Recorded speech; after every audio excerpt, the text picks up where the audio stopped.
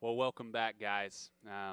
Today we are concluding our Light of the World sermon series. But before we get there, just let you know of what's coming up in the next couple weeks. I'm not sure if you've heard, but this Tuesday we have an election. So this upcoming Sunday, I'm going to prepare a message, kind of like a post-election message. I'm not sure what I'm going to say yet. We'll find out on Tuesday. I'm just kidding. I have certain thoughts of what I already know I'm going to say. I hope, guys, it is an incredible honor and a privilege. I mean, Christians have existed across time and space, and in all sorts of they can exist in all sorts of political governance. We don't necessarily need one type of government or another, but it's an incredible honor to exist in a country where our voice matters, where we have a vote that can sway the collective good of the country. And so I hope you utilize that honor, that privilege on Tuesday. And next Sunday, we will talk about what is the relationship between church and state, and what does the results of this election mean for us as Christians, and how we move forward as followers of Jesus. But before we get there, we are going to conclude our Light of the World sermon series. The idea behind it has been simple. That Jesus, we believe, Jesus is the light, that he is the visible image of the invisible God. And in him, we see the fullness of who God is and what he desires for his people.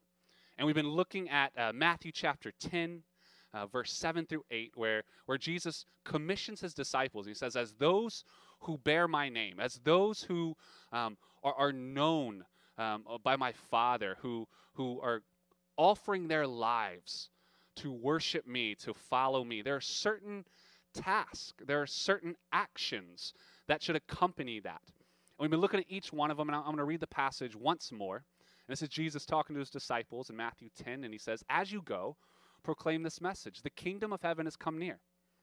Heal the sick, raise the dead, cleanse those who have leprosy, drive out demons. Freely you have received, freely give.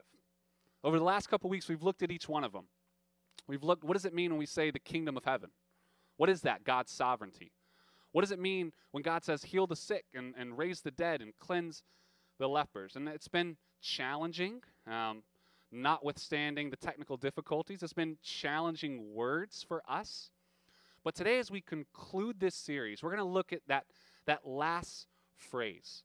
Because and these statements of tremendous power, Jesus sort of sums them up with this foundational philosophy, and he says, freely you received, freely give. Freely you received, freely give. And I mean, that probably sounds a little odd to us, because if we consider our world and today, everything has a cost, right? Everything costs something. Nothing is free, except perhaps this. I want to start by looking at a passage of Scripture from 1 Corinthians chapter 9. Paul is talking about his ministry to the church in Corinth and how he brought the good news of Jesus to them. He actually did what Jesus told his disciples to do. He healed the sick. He cleansed the lepers. He brought the good news. He said the kingdom of heaven has drawn near. And he did it for free. And so there's a principle at work in Paul's ministry and at work in this world that I want to focus our attention on at first before we go further, so we can understand exactly what Jesus is saying and why this message of God's good news is so incredible. So 1 Corinthians 9, verse 3 through 12, this is what Paul is saying. This is my defense to those who sit in judgment on me. Don't we have the right to food and drink? Don't we have the right to take a believing wife along with us, as do the other apostles and the Lord's brothers and Cephas, who is Peter? Or is it only I and Barnabas who lack the right to not work for a living? Who serves as a soldier at his own expense? Who plants a vineyard and does not eat its grapes? Who tends a flock and does not drink the milk? Do I say this merely on human authority? Doesn't the law say the same thing? For it is written in the law of Moses, do not muzzle an ox while it is treading out the grain. Is it about oxen that God is concerned? Surely he says this for us, doesn't he? Yes. This was written for us because whoever plows and threshes should be able to do so in the hope of sharing in the harvest. If we have sown spiritual seed among you, is it too much if we reap a material harvest from you? If others should have this right of support from you, shouldn't we have it all the more? But we did not use this right. On the contrary, we put up with anything rather than hinder the gospel of Christ.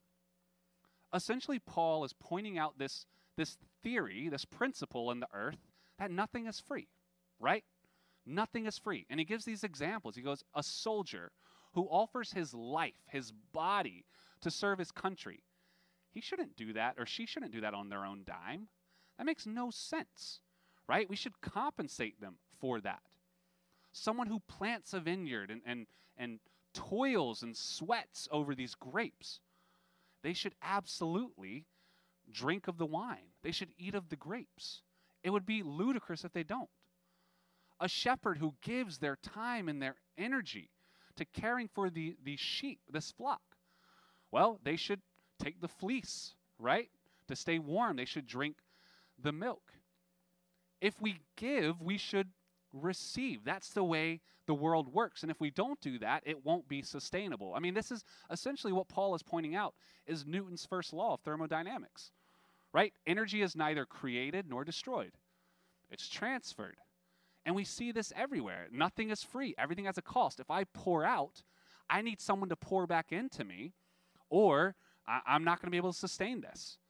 So we pour out our time and our energy for employers, and employers give us money. We've decided in our economy that our time and energy is transferable as currency to dollars and cents. Whether we're right or not, we'll figure out one day. But we've decided it's transferable. And the harder the jobs, the harder the occupations, the more money they get paid in return to fill them back up. Except, of course, teachers, because we've decided teachers are just superhumans, and so they can keep pouring out and get paid next to nothing, but I digress there. But who's been in a relationship, right? You've been in a relationship where it feels all one-sided.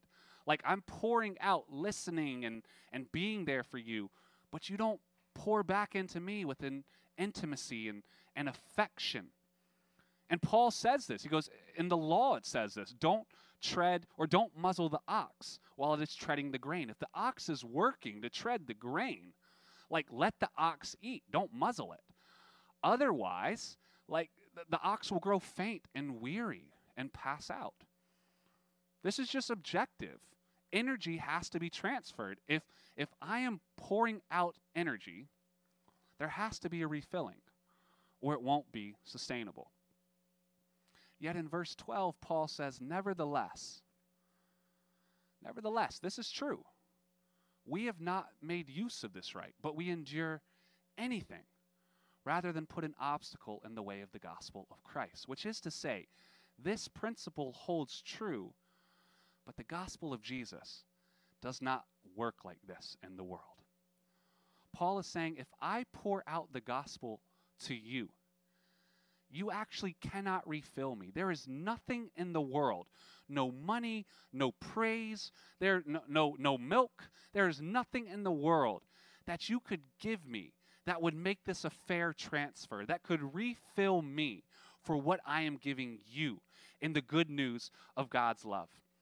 It is absolutely an unequal trade. It is non-transferable. Essentially what Paul is doing is saying that the gospel does not work like religion. And religion at its base, religion is essentially the same idea. It's looking at things on an equal plane, saying, okay, I pour out my devotion to the gods. Religion is just a system where I give my devotion, I give my offering, I give my life, my prayers to the gods, and in return, the gods give me prosperity. They give me favor. They answer my prayers. It's the same principle. It's the idea of a contract. We sign a contract. I do X, and then the gods do Y. I do X, you do Y. This makes this equal. This makes this work. And unfortunately, Paul is saying the gospel is not like that at all. Unfortunately, we can find churches and we can find periods in church history where it has worked like that, where it has worked according to the principle of religion. you give God X, and God, through Jesus, gives you Y. And I'm sorry where that's happened. I'm sorry where it still happens because it is so far afield from what the power and the potency and the glory of what this thing actually is. I mean, indulgences in the 15th century might be like the clearest example of this. So in the Catholic Church in the 15th century, you literally bought forgiveness from the church. Like, notice when we talked about the offering that we just took up, I make it very clear, you can't repay God. It's not like by giving him a little money. It's like, oh, thanks, God, for giving me eternal life. Here's $100. Like, you can't repay him. We're not trying to, I give you some money, God, you give me eternal life. That's not how it works. It's rather because he has been so good to us that as a sign of realizing how good he is, how could we hold anything back? We give him a portion to remember that he is our provider. But in the 15th century, the indulgences, literally you went to the Catholic Church and you bought forgiveness. You paid money and they said, okay, now you're forgiven by God. And of course, this was super corrupt, super unbiblical. And those who had the most money to buy their forgiveness are those who probably needed it the most because they were engaged in economic practices that were exploitative and abusive. But we see this same theory even in the church. I would dare say that probably some of you show up to Hope Brooklyn or show up to church with this theory. And here's what I mean. You come in, you think, okay, if I behave well, God accepts me. If I behave poorly, God rejects me. That's just the view of moralism, and it's the same theory of a contract. You think that God's favor or displeasure toward you is based on what you do. I do X, he gives Y. To which Paul would say, absolutely not. That's not what this is, ever. No matter if you had a great week, you were in the Word, you were praying, you were being generous, that does not mean you have any more right to show up in his presence on Sunday than if your week was just in the dumps. Both of y'all are completely equal, completely undeserving, completely deserving, however you want to call it, to show up. This is not at all what the gospel is. The prosperity gospel is also another modern day example of like, it abides by the theory of religion, by this principle. I give God a certain amount of faith. God gives me favor and prosperity in return. It's this religious impulse built on the philosophy of a contract that everything has a cost and that everything can be transferred. I give God X. God provides me Y. Energy is not created or destroyed. It's transferred. And Paul is saying, yes, that's how the world works. And in many ways, it's necessary. If an oxen is doing work, let it eat, or it won't be able to work anymore. If people are pouring out their energy in their life for their employer, the employer better like compensate them with something so they can continue to do that. That's good. That's a principle. But this is not that.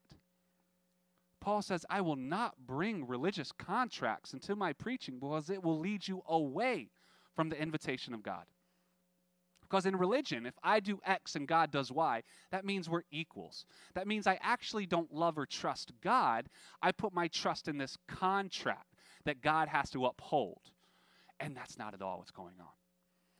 I will not make use of this right, says Paul, so that I do not put anything in the way of you truly seeing Jesus for who he is.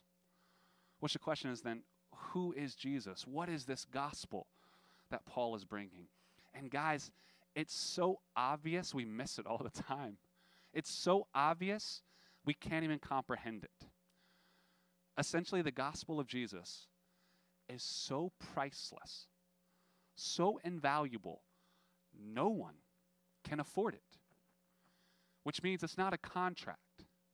Which means it's a gift. It is a gift.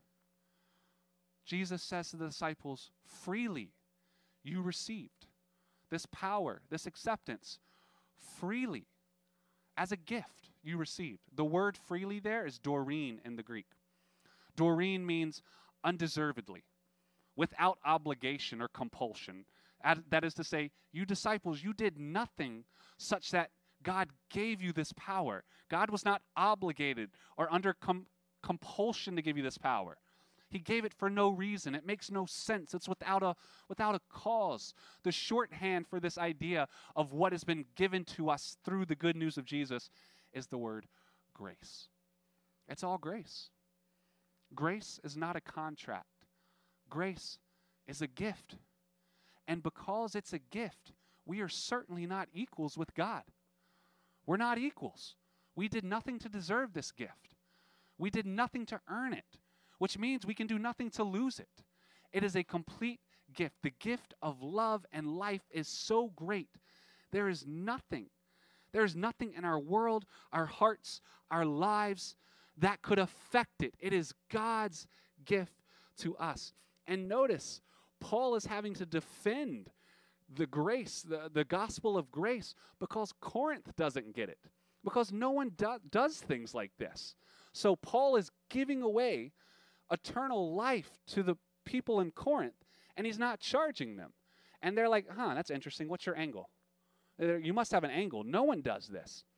Y'all remember the scene from Elf, the movie about Buddy the Elf, the human who's raised as an elf, and he was adopted there. He has a father in New York. He goes to visit his father, but he's very strange. He doesn't act like the other humans. And so he goes to visit his dad, and his dad can't figure out what his angle is. And so there's this one scene where Buddy, the paternity test just came back. Buddy is definitely his son. And Buddy is talking about, like, I'm so excited. We're going to go make, snow angels and gingerbread houses and all this. And his dad shoves him up against the wall. He's like, what do you want? Do you want some money or something? And Buddy's like, no, I just wanted to meet you. I thought you'd want to meet me too. That is to say, his dad didn't understand it. That Buddy didn't have an angle. He just wanted a relationship. It's the same idea. Paul is like, this is a gift of God for you. And Corinth is like, I don't trust this. We haven't done anything to earn it. No, you haven't. And we can't lose it. No, you can't. You can only receive it. It's for you. But this gift is so priceless. They literally cannot comprehend why God would do this. Why would God put on flesh and come and die for them? It makes no sense. I say this now. This is the greatest news that has ever hit the earth. And yet people are like, I don't know. Because nothing else in the world works like this. Paul goes on talking about this in 1 Corinthians 9, verse 15 through 18, where he says, I have not worked according to this principle. This principle is true, but I haven't utilized it. He goes, I have not used any of these rights, and I am not writing this in the hope that you will do such things for me. For I would rather die than allow anyone to deprive me of this boast. For when I preach the gospel, I cannot boast, since I am compelled to preach. Woe to me if I do not preach the gospel. If I preach voluntarily, I have a reward. But if not voluntarily, I am simply discharging the trust committed to me. What then is my reward? Just this, that in my preaching the gospel, I may offer it free of charge, and so not make full use of my rights as a preacher of the gospel. What is he saying? He's saying this principle holds true, but I'm not making use of it. I am giving freely this gospel that has been given to me. And I'm not making use of you filling me back up, which then the question is, okay, but how are you being refilled, Paul? What is sustaining you to continue to pour out if no one's pouring back in? And again, the answer is so obvious, it's anticlimactic. He says in verse 17, if I preach not of my own will, then I have a commission. That is to say, Paul did not choose to preach. God showed up to him in Jesus Christ on the Damascus Road and said, you are now freely given this grace. You are my servant. Go preach. God's relationship in Jesus so fills Paul's heart. We just sang about it. I need you. I need you. What we need to have our lives sustained is not money, is not reputation, is nothing, it's not some form of government or another. The only thing we need to sustain our joy and our hope and our peace is God through Jesus Christ. That relationship sustains us, and it sustains Paul. So there's no amount of money or applause or love that he needs. It's all through Jesus. See, in Newton's laws, energy is neither created nor destroyed. It is transferred in an isolated environment.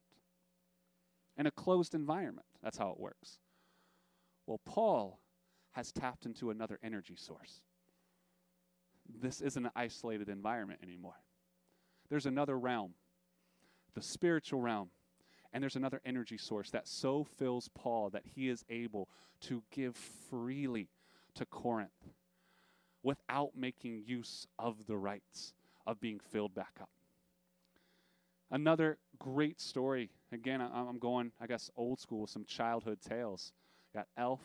There's another story by Max Lucado.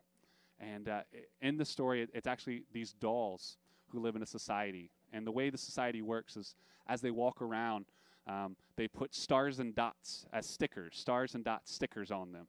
It's kind of like that one episode in Black Mirror where we're constantly being judged and rated by our peers. And, if our rating goes up or down, that's our standing in society. They put stars and dots on them, Stars if you do something really good, you're being celebrated. Dots if you do something really bad. And this one doll, the main character, he's just like, he doesn't get it, he doesn't like it. And then he meets this other doll who has no stars and dots on her. Like nothing. And if they try to put it on her, it just falls off. She's not sticky. And he asks her, he's like, why do you not have any stars and dots? Why do people's applause or criticisms and rejection not faze you? And she says, because I go to see the carpenter, Eli, every day. I mean, it's very simple, but it's so beautiful. She is so filled up by her time with Eli, the carpenter, that the praise or the criticisms of her society, the stickers no longer stick to her. She doesn't need this energy source, this transfer of energy. She has a new source that fills her.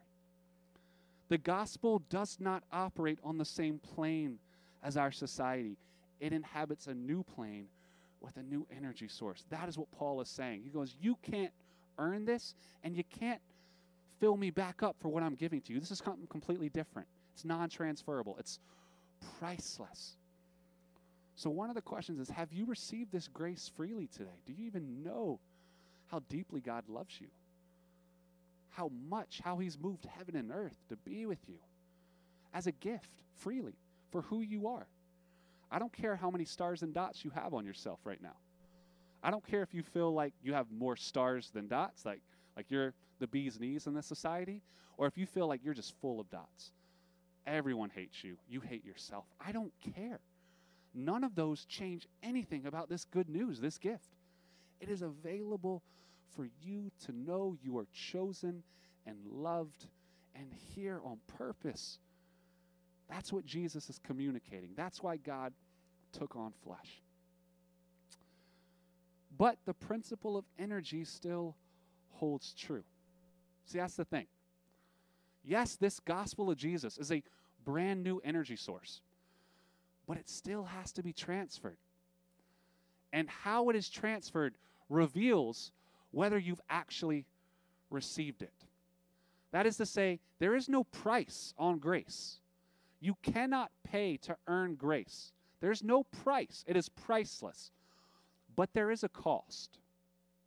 There is a cost to grace. And Paul says it in 1 Corinthians 9. He says, woe to me if I do not preach the gospel. I will explode if I don't preach. I am being so filled up with God through Jesus that I will explode if I do not let this out. If we go back to Matthew 10, the way Jesus would say it to his disciples and to you is, freely you received, freely give. If you received at a cost, then go ahead and give it at a cost.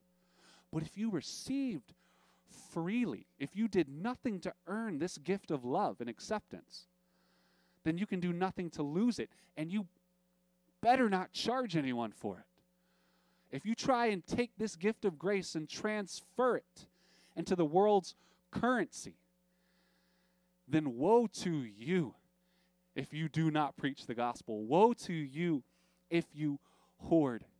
And those are really the two options. To not give freely, what can I do? If I've received freely, what can I do if I don't give it freely? Well, I can hoard it. I can just keep this gift for myself and not share it with anyone, which actually demonstrates I haven't really received it. I don't really get it. Or I can profit off it. I can actually convert it into a currency that the world understands. That's what we were talking about earlier. That's what the prosperity gospel does. It takes this gift of grace and it gives it to others, but it says it's just a price for you to get this. Woe to those preachers who do that. But if you've received freely, give freely. I mean, Dietrich Bonhoeffer, he wrote a great book called The Cost of Discipleship, and he opens it with this juxtaposition between cheap grace and costly grace, and it gets us the same idea. Cheap grace, he says, is forgiveness that I can exploit. I receive this gift of God's grace, but then I use it for my own good. Jesus says, I love you. You're going to live forever with me. I hold none of your shortcomings against you. You are mine. And then we say, cool, I'm still going to live the way I want. Dietrich Bonhoeffer writes, unbelief thrives on cheap grace, for it is determined to persist in disobedience. I want to say something that's going to be a little provocative, but I've certainly sought my own heart, and it's proved true with me. And it's this. When my faith is really lacking, when there's bitterness in my soul, when like I'm just not feeling it, and I'm not acting right, usually it's because I've converted grace into cheap grace. I think I've accepted Jesus' love, but I'm still trying to live in a way where I'm in control, in a way where I call the shots. I'm not fully receiving it freely and not forming my life unto the way of life that he's offered me through his word, in relationship, through the church. When I feel unbelief, and I would challenge you to think through your own unbelief when you lack faith, is it perhaps because grace is not costly but cheap in your eyes? Because if grace is not cheap, the other option, says Bonhoeffer, is costly grace. And that is the grace that says, I am receiving God's forgiveness through Jesus, but it requires a repentance. It requires a change in my heart and my life. It requires I reprioritize my values. If I really want to receive this, I have to give my entire life for it, because Christ gave his life. I have to give everything for it. And if I'm not willing to give all of myself for it, my dreams, my visions, my money, my everything, and again, not as a way to pay him back, but because it is so costly. If I'm not willing to do that, then that's actually testament that I haven't fully received it. It's still cheap in some degree or another in my heart. Costly grace, when you really understand the gift of God in Jesus, which blows your mind that he would love us so much, but when you really understand it, you give him everything. There's nothing off limits in your life. And there's some things that you don't like about what he's inviting you into, but you give it to him, trusting that if he's willing to give you eternal life, how could you hold any part of your life back from him? How could you say, okay, I'll follow you over here, but with these things over here, nah, these are my own. I'm going to do it my way over here. You can't. You can't. So if you've received freely, give freely. Paul says just later on in 1 Corinthians 9, he goes, though I am free to all people, I make myself a slave of all people. And that's the paradox of grace. That's the paradox in this philosophy of receiving freely and giving freely. Because when I am fully receiving God's unmerited Doreen love, without obligation, under no compulsion on his part, I haven't done anything to earn it, to deserve it. When I'm truly receiving the depths of his love, I'm actually most free in the world. Like that Max Lucado story, no stars and dots stick to me. I am most free. This world cannot touch me because I am filled with the presence of God, the grace of God.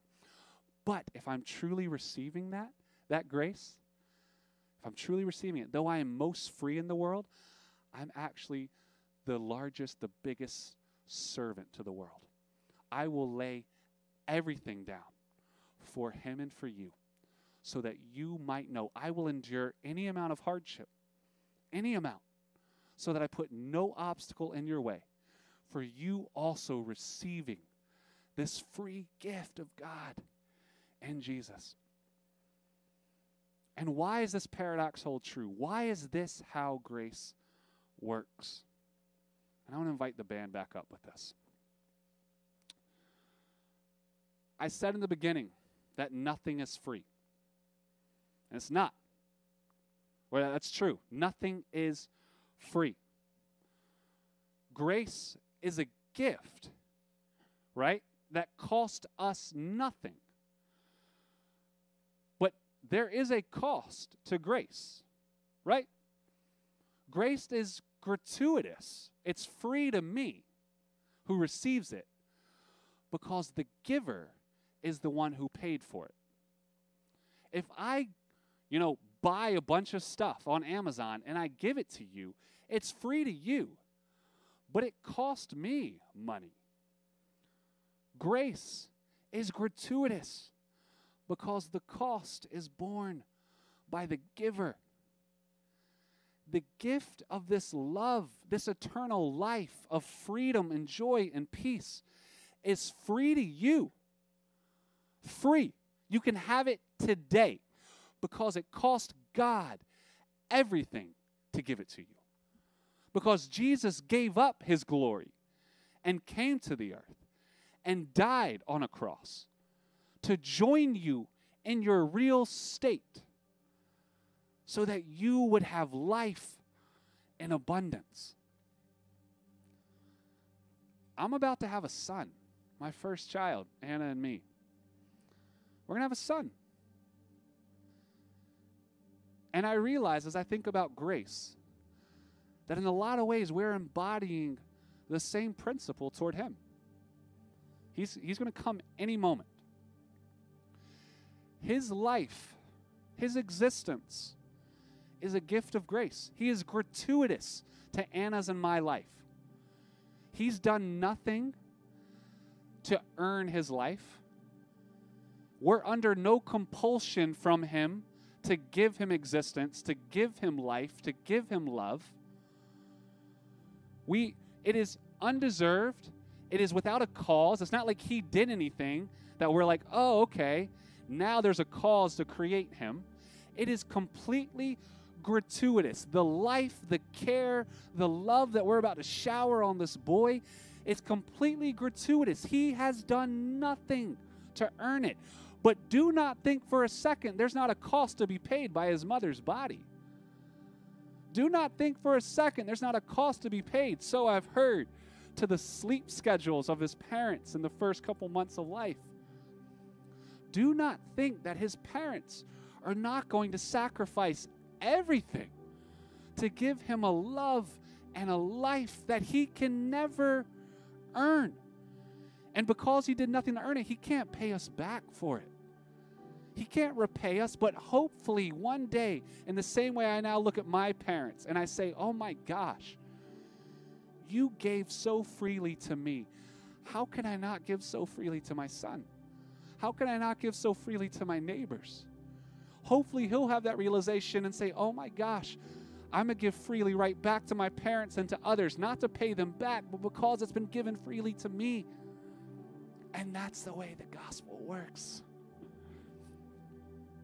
God is creating a world that no longer requires contracts and money. Praise Jesus.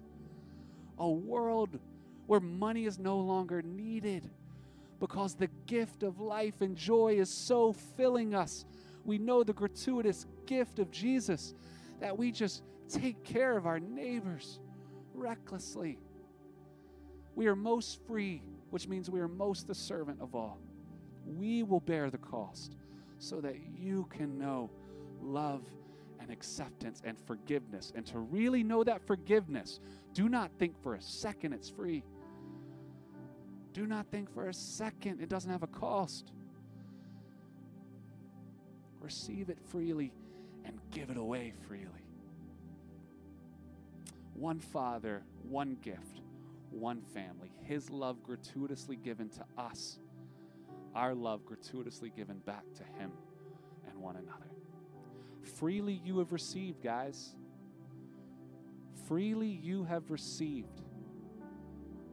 Freely give.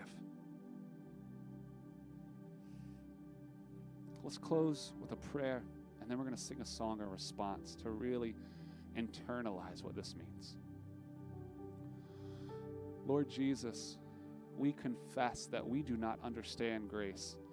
We understand contracts. We understand us earning things and losing things. But the idea that your acceptance of us, your forgiveness of all the ways we fall short, can never lose this gift of life, of eternal life, of love that you've given us. That is so hard to comprehend, and yet we confess it's true. And so if there's anyone tuning in right now, God, who has never received that, I pray that right now they would open up their hearts to you and say, Jesus, I want to receive this gift of life and love. I want you to enter my heart, to pour out your Spirit so that I can know this eternal life. And Lord, for the rest of us, as we prepare to go vote in this really fractious time we're living in, would we recognize that even as we participate in the world, we are not people of this world. The world runs by the principle of energy, where things are transferred, and by contracts and money, but that's not what the gospel does. We give freely. We give freely. We give to one another because we've received freely. Would we be people who freely give to you and to each other? Hold nothing back. As Paul says, though we are free, we are actually most a servant and slave of this world. People don't own me. They can't touch my soul, and yet I give my body willingly to them because I love them, because you have loved me. And so, Lord, as we sing this song of response, meet us, reveal to us the costliness and the beauty of grace. We love you. We praise you. It's in your name.